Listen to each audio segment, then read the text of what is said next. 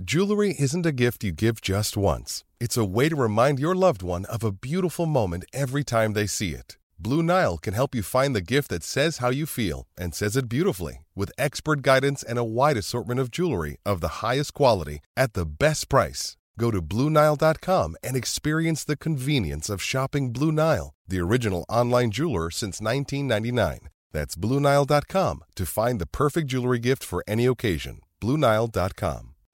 The Drive Show with Peter Vlahos.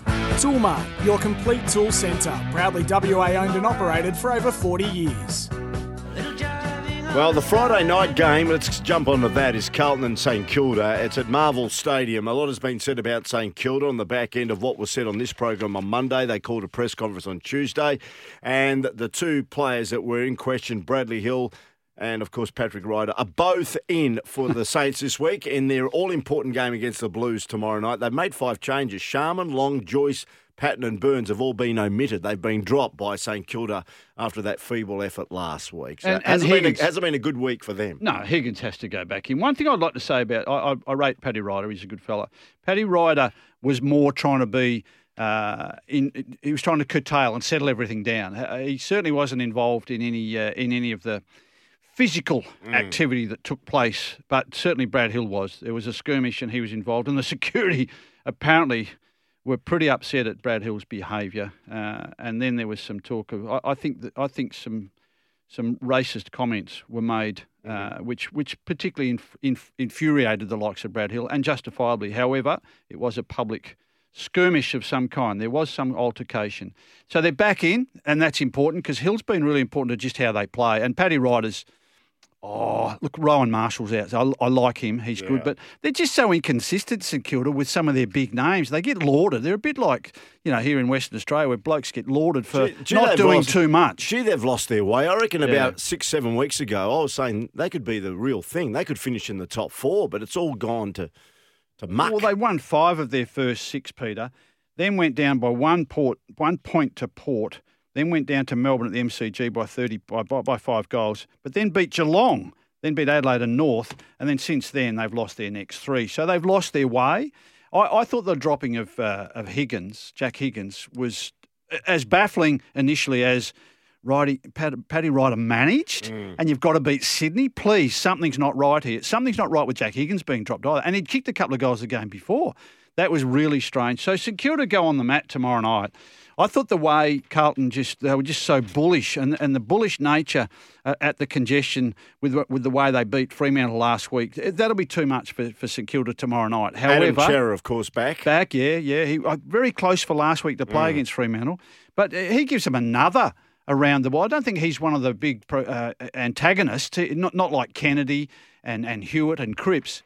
He's a bit more like Walsh, where he actually just breaks from that heavy going and gets out and makes the play. But he's also a good insider as well, so he adds to that. Carlton should beat St Kilda, I think, quite comfortably tomorrow night. And the likes of Charlie Curnow and Harry Mackay against Wilkie, Battle, Howard, Dougal Howard. They could get monstered themselves down in front of all the congestion. Okay, let's have a look at some of the other games just quickly before we get your selections. Essendon and Sydney. You think Sydney will win that quite comfortably? Melbourne should dispose of the Crows at the Adelaide Oval. And, of course, Geelong will be too strong for North Melbourne. But tell me about Gold Coast and Collingwood with Jordan De Goey back. Well, De Goey back, you would think, and losing... Jeremy Howe is a blow, but to go back, you'd think he'd play an absolute blinder because this could be a pretty open game. I don't know if there's anyone and Collingwood might not even bother putting anyone on the likes of Tuke Miller and go head-to-head with the likes of Adams and Crisp and now De Goey back in around the ball. Jamie Elliott having his turn there. I've got a question mark on this. I'm not convinced absolutely that Collingwood win this. If it was in Melbourne, I'd be thinking, I think Collingwood win at the MCG. But Gold Coast, they've won 5 of their last 7, Peter, and their losses were to the Bulldogs by 19 points down at Ballarat and Port by 2 points at Adelaide. So that's pretty good form from Gold Coast. I think they'll take it to Collingwood. But Collingwood have just got so much in front of them that they have to now accept, well, crikey, we need this on the road because Collingwood, they've won their last 5. It's just about the form team of the competition. Fremantle, Carlton, Hawthorn, Melbourne. They beat Melbourne in the Queen's birthday, and then they beat GWS. And GWS took it to them last week, but they hung on. And the way they finished was impressive. But Gold Coast, North Melbourne, Adelaide, Essendon. They could win all those 4. Absolutely. And then Port at the MCG. It's not Port in Adelaide. And could Port be could be 5. gone by then.